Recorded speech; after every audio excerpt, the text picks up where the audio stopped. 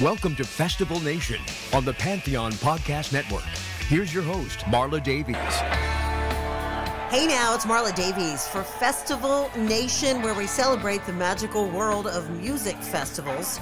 And while we're going through some strange days, indeed, and we can't gather in large groups to listen to live music together, we are still celebrating here on Festival Nation. In upcoming episodes, we'll revisit some of your favorite festivals from the past, including Desert Trip, Lollapalooza, the Vans Warped Tour, Coachella, Lock-In, the US Festival, and Day on the Green, and I'm sure we'll feature a few more too. If you have any ideas, any favorite festivals, let me know about it. You can just contact me on social, or you can shoot me an email at festivalnationpodcast@gmail.com, or find me on the Pantheon Podcast Network. Festival Nation teamed up with the Skull and Roses Festival, celebrating the music and community of the Grateful Dead, which would have been at the Ventura County Fairgrounds the first weekend of April. It was one of the first festivals to cancel for 2020, and we were planning to do a live podcast on site and helping to promote the festival too, giving away tickets as well. The festival canceled before I had a chance to air some of the amazing interviews I did. So we're going to bring you those interviews. I did an interview with Oteil Burbridge from Dead & Company, Melvin Seals of the JGB Band, and rock and roll photographer Jay Blakesberg. We'll be releasing those interviews soon on Festival Nation. And we're also hoping with all our hearts to go see Skull and Roses in 2021. And we've seen concert seasons put on hold for 2020 and artists rescheduling until later dates. We've also seen some amazing shows streamed online and musicians rallying on Zoom. During this pandemic, I had a chance to interview Maria Muldaur. I would have loved to drive up to her place in Marin County and meet her in person and chat with her, but due to shelter in place, we had to do the interview over the phone. It would have been nice to even catch a show at Sweetwater in Mill Valley, because she's working with the Garcia Project, and they like to do some dates here and there, and that's always fun to see live music. Coming up, you'll hear from Maria Muldaur, the Grammy-nominated artist of the 1974 hit single Midnight at the Oasis, and her latest project with the Garcia Project called Spirit. It's a loving tribute to Jerry Garcia and the spiritual songs he performed. We'll hear some tracks from the latest release and talk to Maria about her early days as a singer in Jerry Garcia's band, and she'll share some stories of her whirlwind career of some 50 years as a recording artist. I don't know about you, but I love free. Free is good. That's the hippie love thing, right? Like free love, free this, free stuff. Free stuff is awesome, and free stuff to spice up your bedroom even better. Select almost any one item for 50% off when you go to adamandeve.com. And they love to load in the free stuff too. All you need to do to get the deal is enter the code FEST, F-E-S-T, at the checkout, and you can get 10 tantalizing free gifts. A sexy one for him, a special gift for her, and a third item that everybody will love. And 6 free spicy movies too, plus free shipping. So much free at adamandeve.com. All you need to do, adamandeve.com, and put FEST, F-E-S-T, and when you get the checkout for that 50% off almost every item, get tons of free stuff too, and receive free shipping. It's adamandeve.com. Have fun. Festival Nation, celebrating the magical world of music festivals. I'm very excited to welcome Maria Muldaur, one of the original Jerryettes of the Jerry Garcia Band. In 1974, she was nominated for a Grammy for her hit single, Midnight at the Oasis. And she was on the cover of the Rolling Stone magazine. Maria is the producer of the latest release of the Garcia Project called Spirit, a loving tribute to Jerry Garcia and the spiritual songs he performed. Please welcome Maria Muldaur. Hi there. Hi there. Well, I said you're my alter ego because whenever I go to Starbucks, I always order my coffee and they say, "Who's it for?" I say, "Marla." And they go, "Okay, Maria." Oh, well, as long as they get your order right, huh? As long as they get the grande non-fat latte, then I'm feeling pretty good. Maria joined the Garcia Project featuring Kat Walkerson and Mick Bondi to produce Spirit. She says she was approached by the group to sing with them Well, they were touring in Northern California, and at first, she wasn't sure. I was a little dubious because, tribute bands can be kind of corny, right? I think so. But I just thought, I remember those wonderful songs and the wonderful days of singing with Jerry. So I did one rehearsal with them, and I right away saw what reverence and dedication and love they had for Jerry and his music, and that they were really all about channeling that same spirit that he put out when he played. So I did a few gigs with them and really enjoyed it. And after last year, just about this time, they approached me and said, we want to do an album paying tribute to Jerry, and we'd like you to produce it. And the idea they had was to do an album. They already had the title and everything. They wanted to call it Spirit, and they wanted especially to highlight all the spiritually themed songs that Jerry Garcia had recorded and or performed, and in some cases even wrote over the course of his career. So I loved that idea because I'm a huge gospel music fan, and in fact, I'm a gospel music singer. And so I'm all about that theme. And I also started thinking back and realized that some of those songs were among my favorites of what Jerry did. So I happily signed on to the project. Maria first sang with Jerry Garcia in the early 1970s in the Jerry Garcia Band, and then was an official member of the Garcia Band from 1977 to 1979. She and Jerry had a common bond in their love of gospel music, and of course, Jerry's roots go back to bluegrass. People who are big Jerry fans know Jerry started out playing bluegrass music. Oh, absolutely. First love. And so at a certain point, he had a band called Old and in the Way that had David Grisman, whom I was in a band with when we were both 18, but that's a whole other story. Right. David Grisman on mandolin, the illustrious Vassar Clemens on fiddle, singer and performer Peter Rowan, and my boyfriend at the time, the love of my life, John Kahn, who played bass and was also Jerry Garcia's musical director and produced all of Jerry's solo albums. So anyway, so we did 3 songs from that era. We did Cold Jordan, Drifting Too Far from the Shore, and Throw Out the Lifeline. And we got Peter Rowan to sing them because no one has a more beautiful bluegrass voice than Peter Rowan, and he did a fabulous job. Well, the harmonies are so beautiful. I was playing it the other day, and my husband walks in. He goes, "That's really nice music, hon." And I was like, "Yeah, this is the Maria Muldaur project. You're producing the Garcia project with all these wonderful musicians, and the harmonies are beautiful, and the musicianship is just wonderful as well."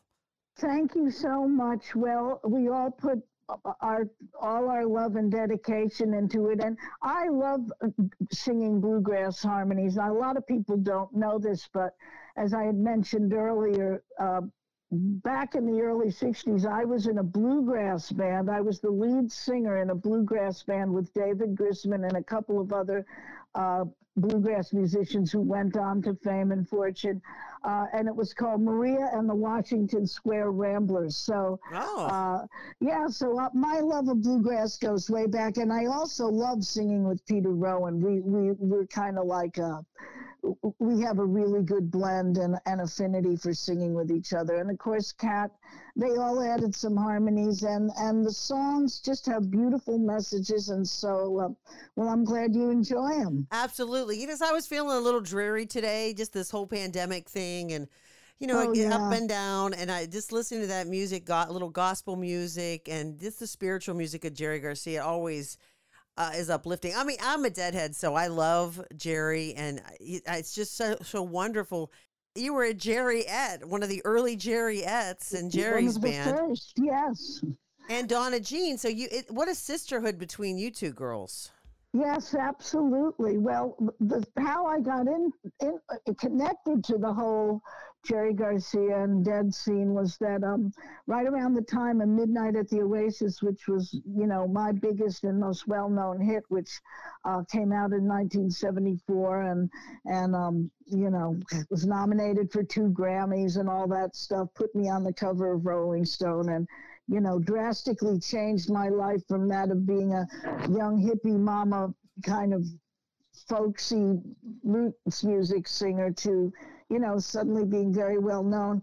Well, at that time, I connected with John Kahn because I had to do several TV shows, some very important big TV shows, and he was an excellent, excellent bass player. So we got together to do those shows, and shortly thereafterwards fell madly in love, and before I knew it, I had moved up to the San Francisco Bay Area to be with John.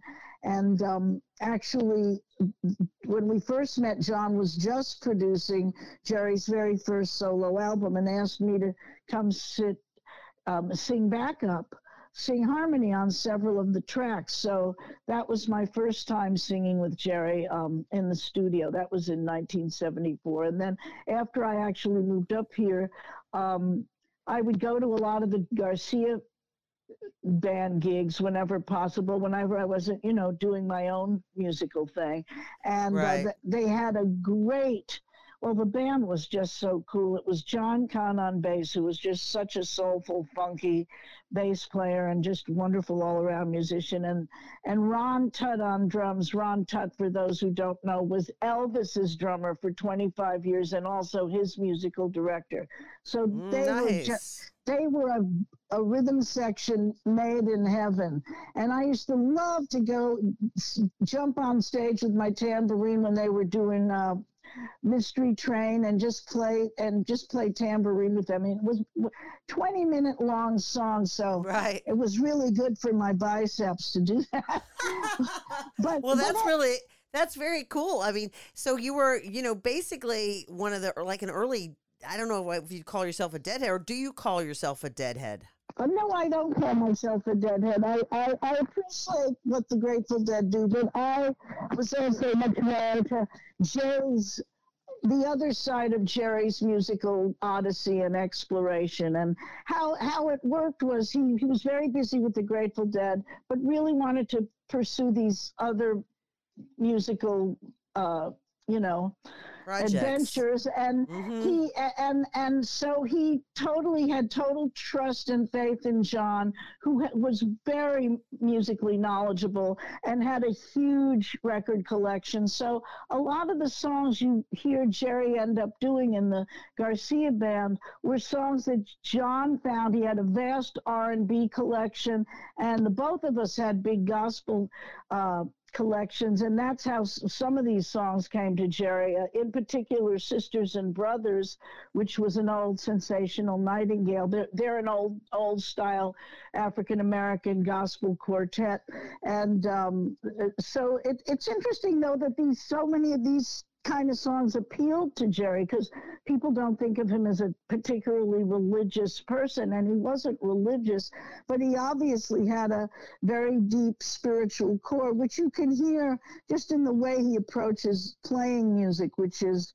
a very egoless place. He comes from a very egoless place when he's playing. Jerry's playing is never about stepping up and saying, watch me play all these dazzling licks for you guys, now I'm really going to play a fast riff or anything like that. He was never showing off or wanting personal glory when he played. He would just start doing a solo, and he would kind of sort of almost fumble around sometimes, and he would just like sort of lay low and then wait for the music to inhabit him and tell him what it wanted to do or where it wanted to go. And that's how he built his solos. It was kind of like a very natural, organic stairway to heaven that ended up taking everybody with him. I found it remarkable when I was on stage with him singing harmonies that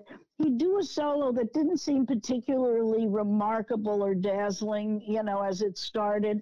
And then as he went along, at a certain point, And it wasn't even because he then played a real fancy set of licks or anything, but all at once, the entire audience would just almost levitate and erupt into this joy and this sort of communal bliss together, and it was yes. It was really remarkable. And so when I play live with the Garcia Project, they actually are quite good at, because they've obviously studied this too. And Nick Bondi, the guitar player and lead singer in the band, he said when he was growing up and he first, fell in love with Jerry and his music, he and his friends used to call it, hey, when they want to go to a Jerry gig, they say, let's go to Jerry's church.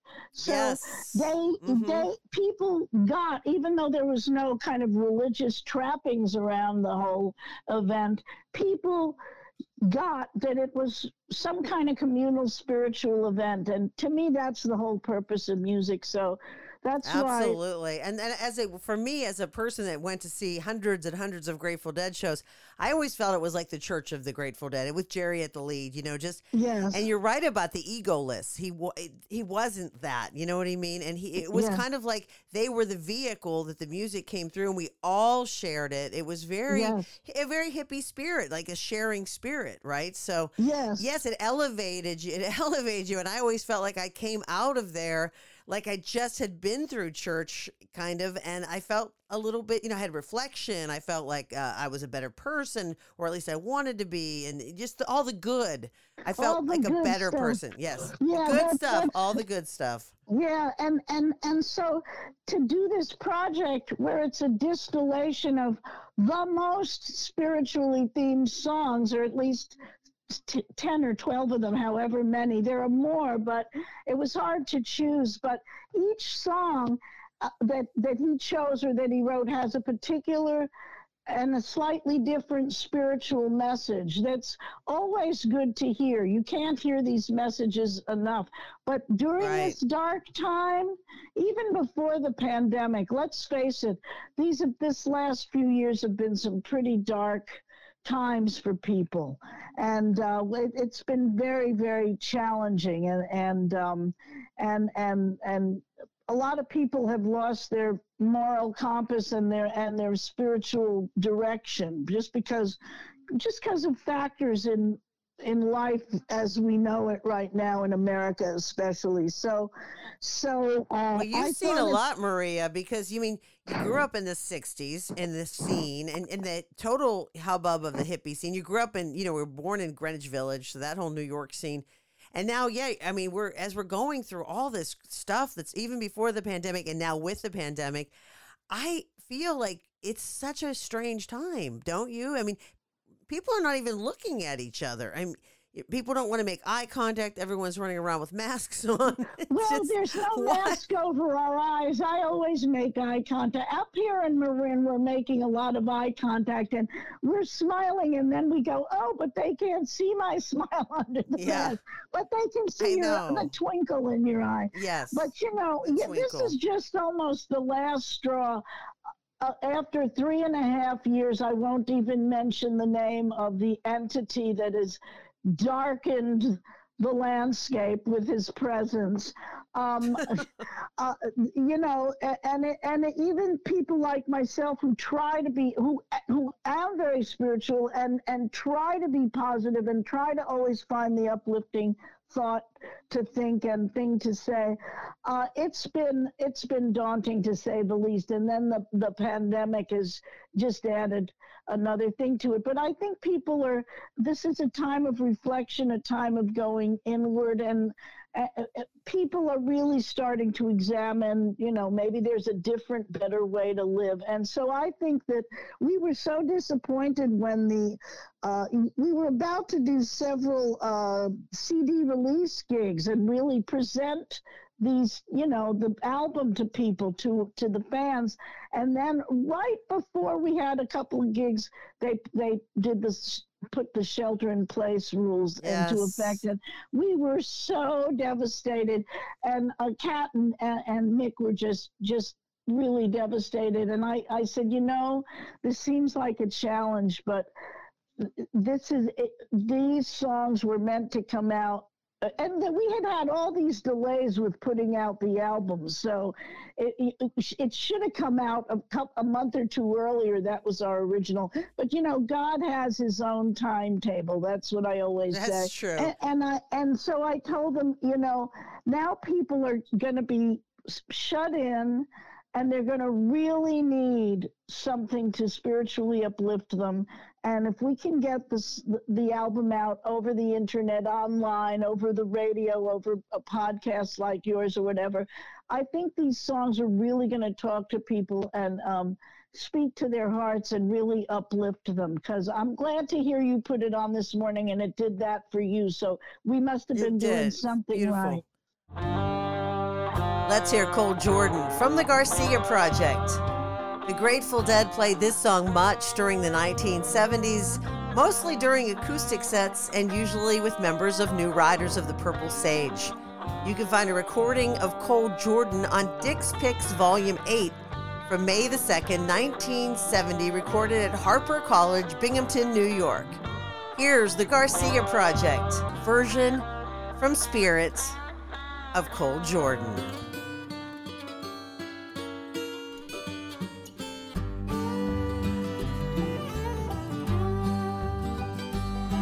Oh, sinner, as you tread a life's journey, take Jesus for your guide. Though you may feel pure and saintly without him walking by your side, but when you come to make the crossing at the ending of your pilgrim's way, if you ever need your Savior, you will surely need him on that day. Oh, look at that cold Jordan, look at that deep water, look at that wide river, hear the mighty billows roll. Better take Jesus with you, he's a true companion. Oh, I'm sure without him you never will make it home.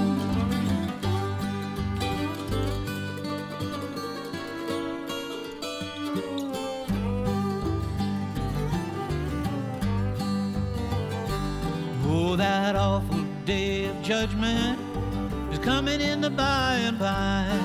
We'll see our Lord descending from glory way on high. Oh, let us keep in touch with Jesus and the special love of God, that we may be called ready when he calls us over Jordan's tide.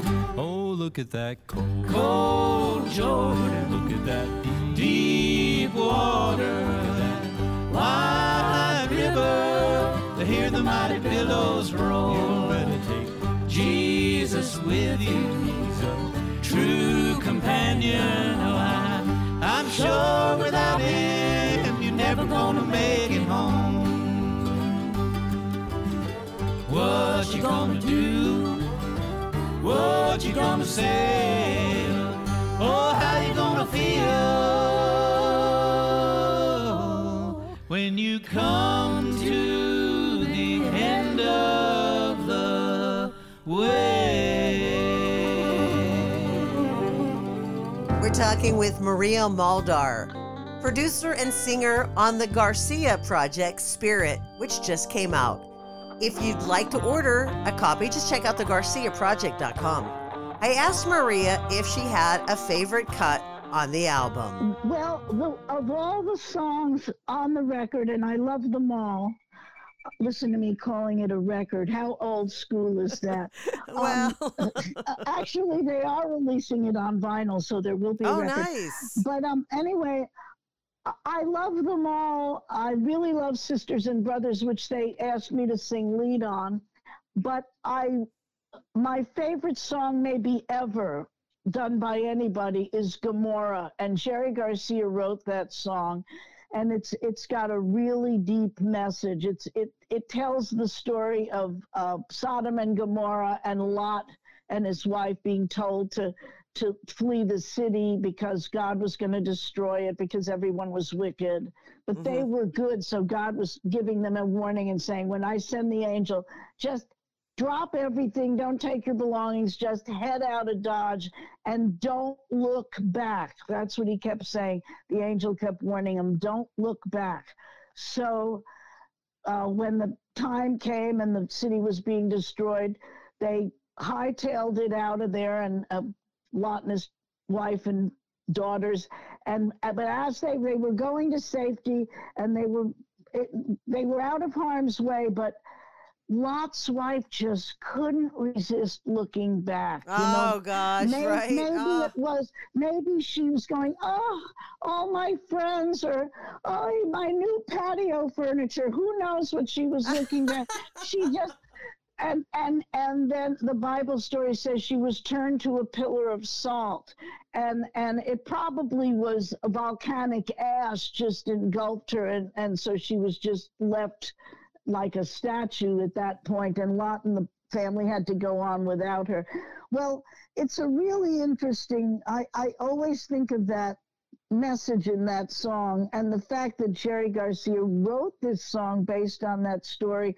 And the message is, when God gives you a way out of your troubles, whether it's addiction or a bad relationship or a toxic work environment, whatever it is, just look straight ahead, take the help you're being offered, look straight ahead, do not look back in regret or remorse, because that's when I've had a lot of friends over the years. You can imagine being in the music business for over 60 years, who were addicts of various sorts, alcoholics, drug addicts, and so forth. Look at Jerry, Maria. Well, that's the point I'm getting at. But I'm talking about Paul Butterfield, Michael Bloomfield, Tim Hardin, Janis Joplin, just to name a few. And they actually managed to go through the whole exertion and effort and energy that it took to get clean and sober, to detox and get clean. But each one of them did something which in the heroin world is called chipping, which is like you're clean and sober, you think you've got it all handled, you're not craving it, and then someone comes along and just says, hey, come on, let's just get high for old time's sake. And their resolve weakens, and they look back fondly at all the fun they had when they were high all the time, and they do it. And that is every gut person I mentioned, and so many more. That's what killed them, because because they get high and their body's not used to it anymore, and then they have an overdose. That's just one example of that principle, though. It's like once you're given a chance, God will deliver you, but then keep looking straight ahead and don't look back. Don't go back. You can't go back. Like you can't go home again. Yeah, exactly. You go on to a new opportunity. And I think it was interesting that it's like deep in his soul, Jerry must have gotten that message and been so attracted to it. He wrote a song, and one of the most beautiful songs ever. And the music is beautiful and the harmonies. And so, anyway, that's our favorite song to do when we do it live, and it might be my favorite cut on the album, although I love them all. So let's play that one.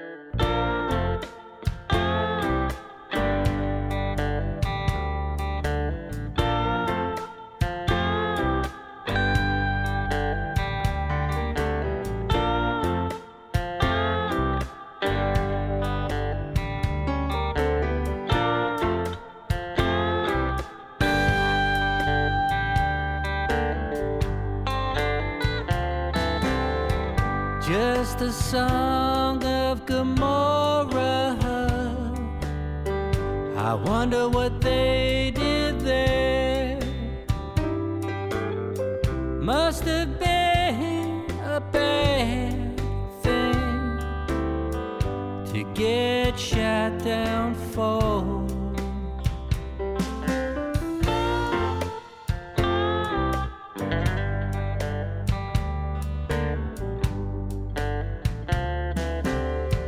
I wonder how they blew it up, or if they burned it down. Get out,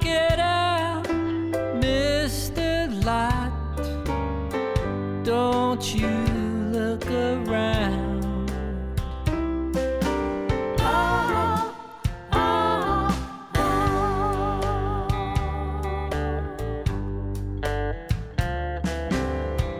Who gave you your orders? Someone from the sky. I heard a voice inside my head. The desert wind so dry.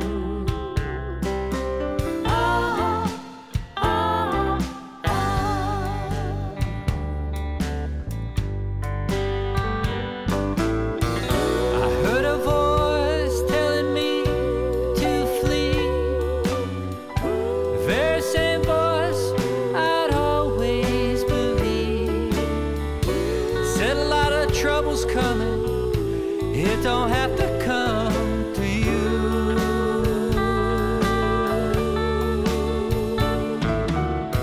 I'm telling you so you can tell the rest what you've been through.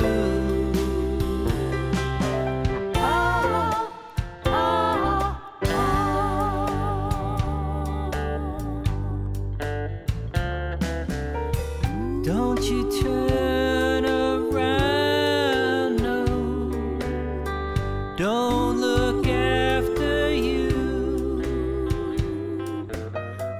It's not your business how it's done. You're lucky to get through.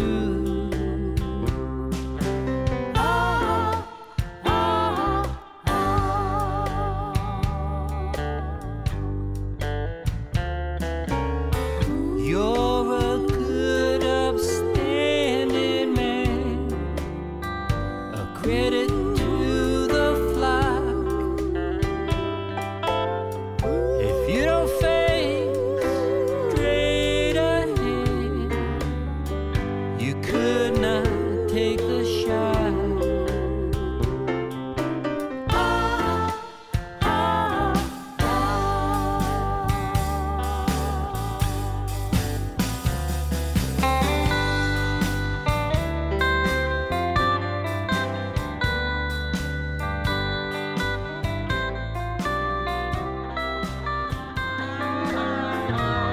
You're listening to Festival Nation, and I'm Marla Davies.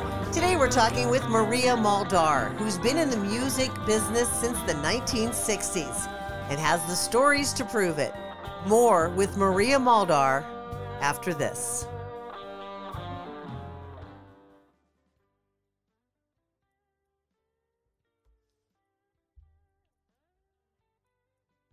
Festival Nation, celebrating the magical world of music festivals. It's Marla Davies from Festival Nation, and today we're with singer and producer Maria Muldaur, who is currently supporting the Garcia Project and their latest release, Spirit, a loving tribute to Jerry Garcia and the spiritual songs he performed. She had her big breakthrough in the early 1970s with the hit single Midnight at the Oasis, and I asked her if the song was a blessing or a curse. How could it be a curse? How could it possibly be a curse? People ask me, I put that song on as an afterthought, as a favor to a young guitar player who was being very supportive as I went through the daunting and overwhelming process of making my first solo album, because I had always been in various bands, and my then now ex-husband had been the band leader, and so I didn't have to do that much thinking. I just had to sing. So being a solo artist wasn't something I was used to or even had really signed on for, but I took the opportunity that Warner Brothers gave me. And so we added that song as an afterthought because the producer thought we needed a medium tempo song. And I wasn't that crazy about the song, but I suggested that David Nichtern play it for the producer, and he said, okay, that's cute, let's do that.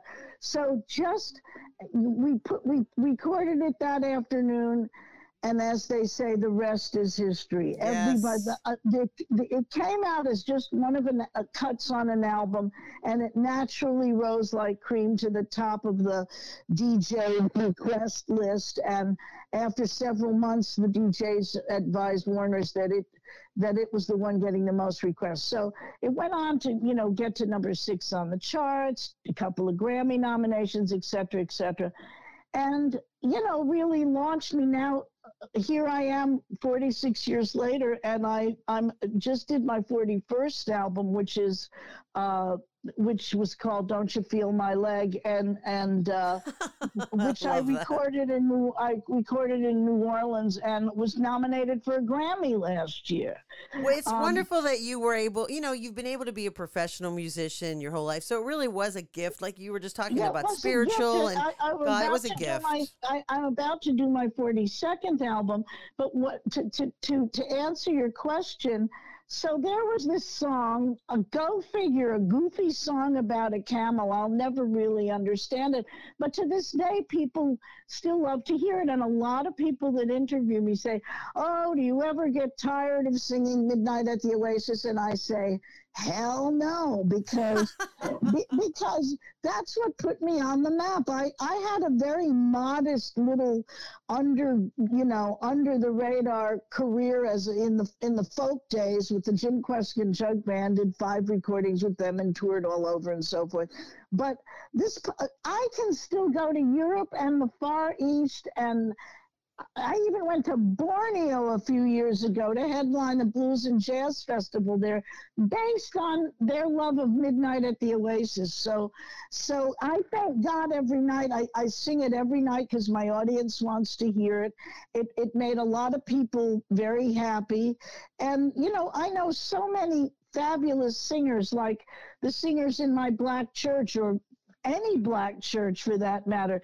There are singers who can sing circles around me, blindfolded, who will never see the light of day or get a record contract or get to sing for a living like I've been able to do all my life. So in answer to your question, incredible blessing. I give thanks for it every day. Midnight at the Oasis, send your camel to bed. Shadows painting our faces, traces, a romance in our head. Heaven's holding a half moon, shining just for us. Let's slip off to a sand dune real soon and kick up a little dust. Come on, cactus is our friend. He'll point out the way. Come on, till the evening ends, till the evening ends. You don't have to answer. There's no need to speak.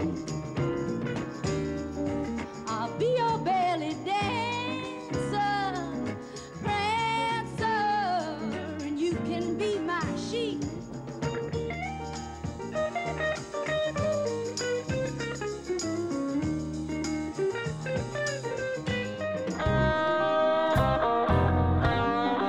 It's Marla Davies, and you're listening to Festival Nation, where we celebrate the magical world of music festivals. Today we're talking with Maria Muldaur, who grew up in Greenwich Village and started in the music scene during the 1960s. She would have been a candidate to go to Woodstock. Well, at the time, it was 1969 was Woodstock, right? Right. Okay, so my little daughter was barely 4 years old. My daughter Jenny May Muldaur. Jeffrey and I lived in Cambridge, Mass.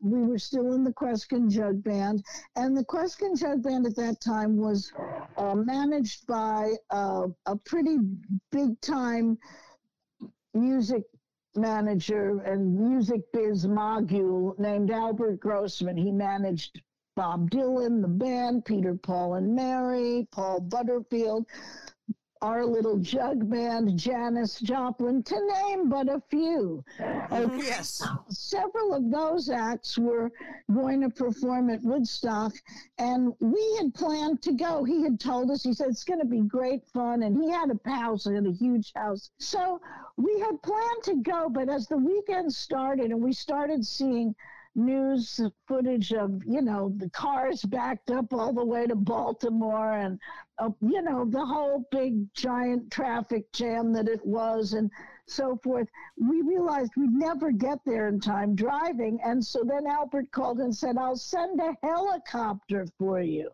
Nice. And I thought, I was very tempted, but I thought, I don't think this is a place to be bringing my little girl and trying to have a nice, relaxed time. It sounds like a lot more,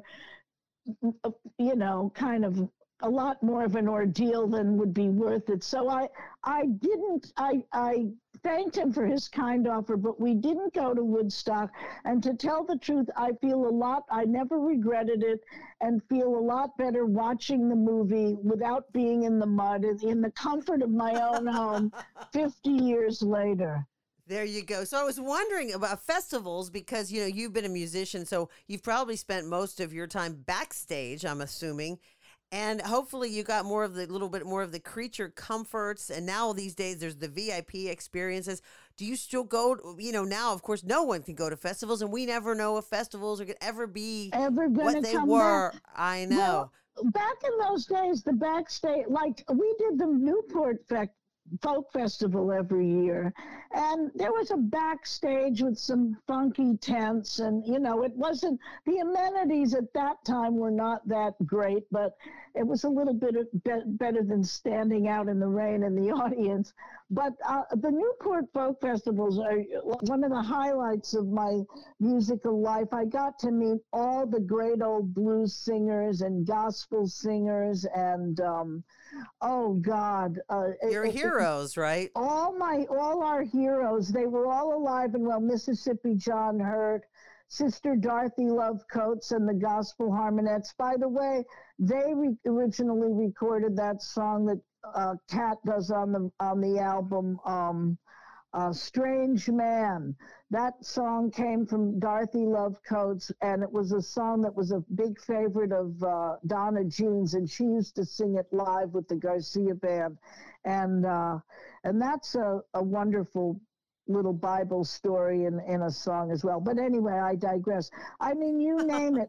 Not to mention that, Bob Dylan was a friend of mine from back in the Village days, and we were right there front row and center the fateful night he went electric that people you were there for that? Oh my gosh, that's legend, right? Yes, and the Jug Band had closed out the first set with our set, and then the anticipation was mounting because Bob Dylan was just the king of the whole scene at that time, and he had just heard the Butterfield Band play the afternoon before. They did a blues workshop because they were also managed by Albert Grossman. So.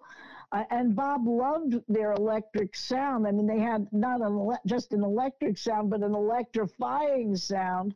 And so we knew, because, we knew what was happening, that Bob had spent the afternoon rehearsing with them in one of the houses. And so sure enough, he came out. The sound guy didn't know how to mix a fully electric band, and there were no monitors in those days, and right. and about half the audience started booing. The other half that I was in started cheering wildly, and then third were booing, a third were cheering, and then a third just didn't know what to think or what to do. So it was a hugely electrifying, game-changing moment in time, and I was literally front row center. I just snuck out from backstage and grabbed a seat in the front row, and so that's certainly a festival moment that did go down in history that I still remember very clearly. Absolutely. Over the years, you've seen festivals change, and now, I mean, I don't, even what to think about how it's going to change after this, and if we're ever going to have a season this year in 2020. But is there something that you just love about festivals?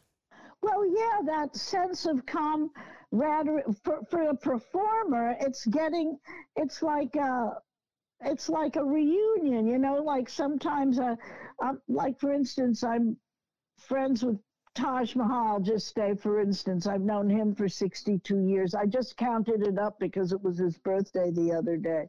And we're dear friends, but sometimes he's on the road all year, I'm on the road all year, but then, hey, look, we're booked on the same festival together. So it's a chance for musicians of like kind to gather and get together and enjoy a little bit of camaraderie and community. And some bonding time. You get to have some fun then. Yeah, exactly. So that's all a good thing. Sometimes it's, now they have nice air-conditioned motorhomes for the musicians in the back and so forth, and the sound system quality's gotten fabulous, and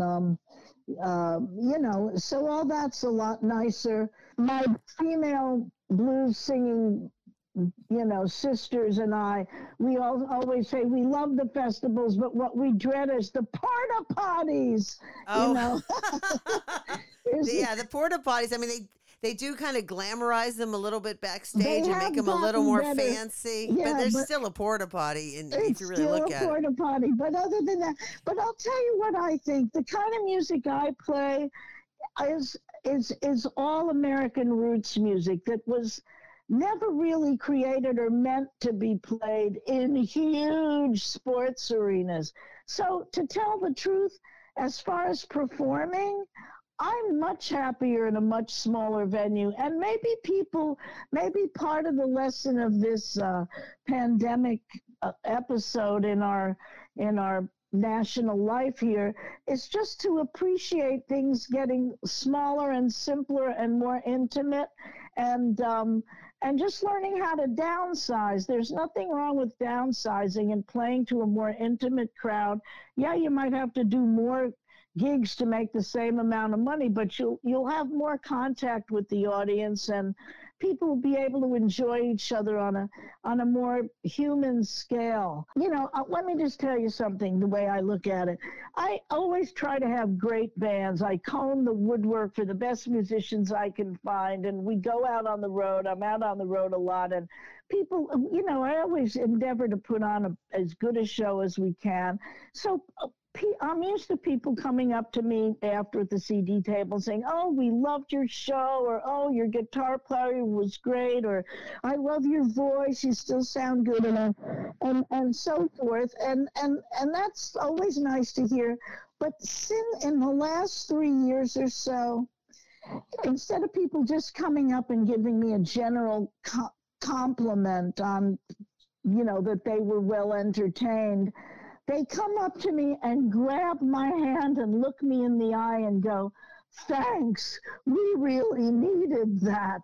And it made me realize that how important the whole act of coming together in community to hear music together live, how even more important it is in these days. Is that nothing, you can look at all the YouTube videos you want online, and God knows they're helping to see us through now.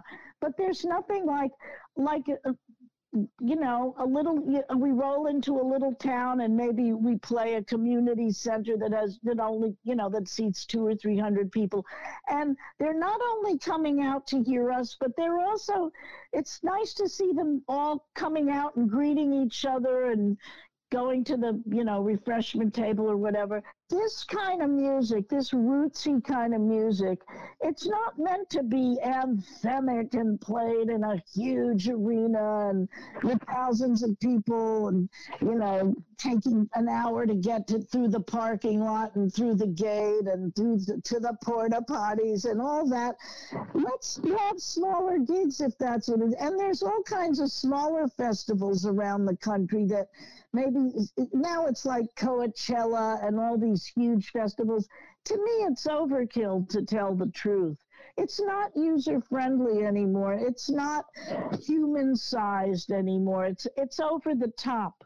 It's And big, it's really big. I know. I went to a festival in Santa Cruz Mountains a couple summers ago called the Mountain Soul Festival, and it was so nice. It was so chill. yeah. And you could just walk right up to the front of the stage and, dance around and go back to your spot. And it was nice. So maybe this whole thing, like you said, it will bring us all back to our roots. And we're all doing a lot of soul searching, I think. And Mhm. maybe things will get a little smaller. Maybe it was just getting too crazy. I don't know. I mean, I'm not a soothsayer, well, but there's no maybe about that. Speaking in general, it was getting too crazy. So this, I think, is gonna bring things back down. I think people are gonna focus in more on what's really important in life. And Lord knows we all need music to it's medicine, it's healing.